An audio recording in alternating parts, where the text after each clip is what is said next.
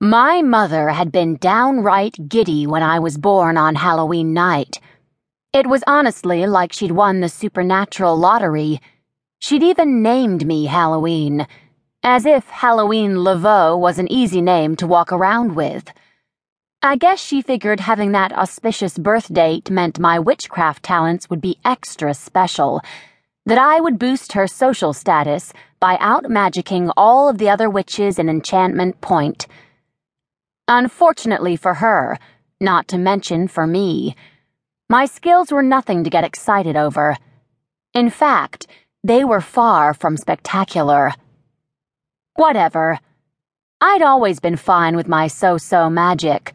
Never mind that the local coven had published a pamphlet based on my life entitled How to Screw Up Witchcraft in 10 Days or Less.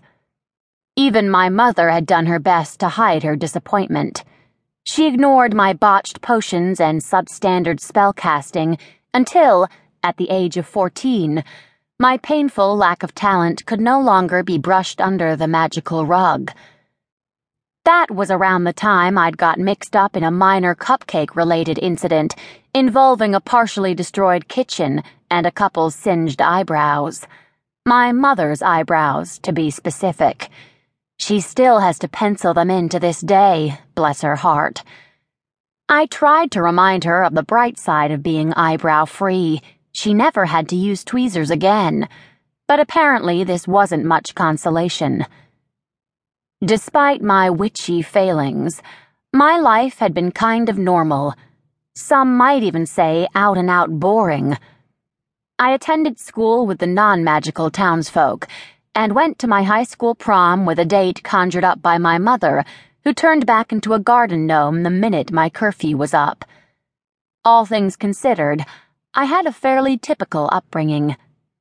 But my boring days were over when I inherited Laveau Manor.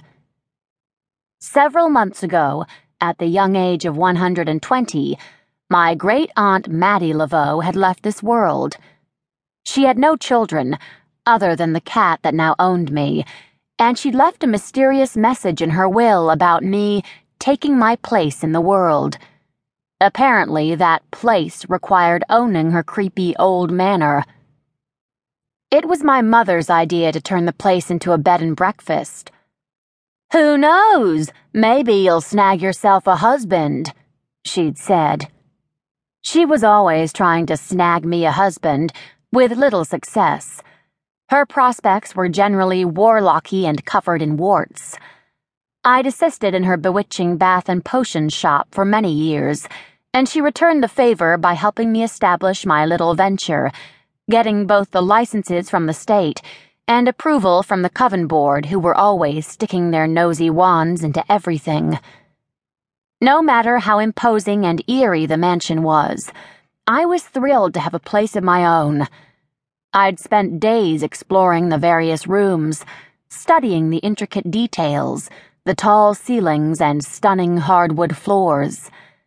The manor had been built by my great-great-great-grandfather, a famed alchemist within the witchcraft world. Stories about him had been passed down through the generations, how he just disappeared one day, never to be heard from again. Rumors still floated around town that he was buried in the basement, or his old bones stashed away in a trunk in the attic. By my third week as mistress of my new home, I'd already cleared out most of Aunt Mattie's things, saving that spooky attic for last. But with my bed and breakfast about to officially open for business, I could put it off no longer.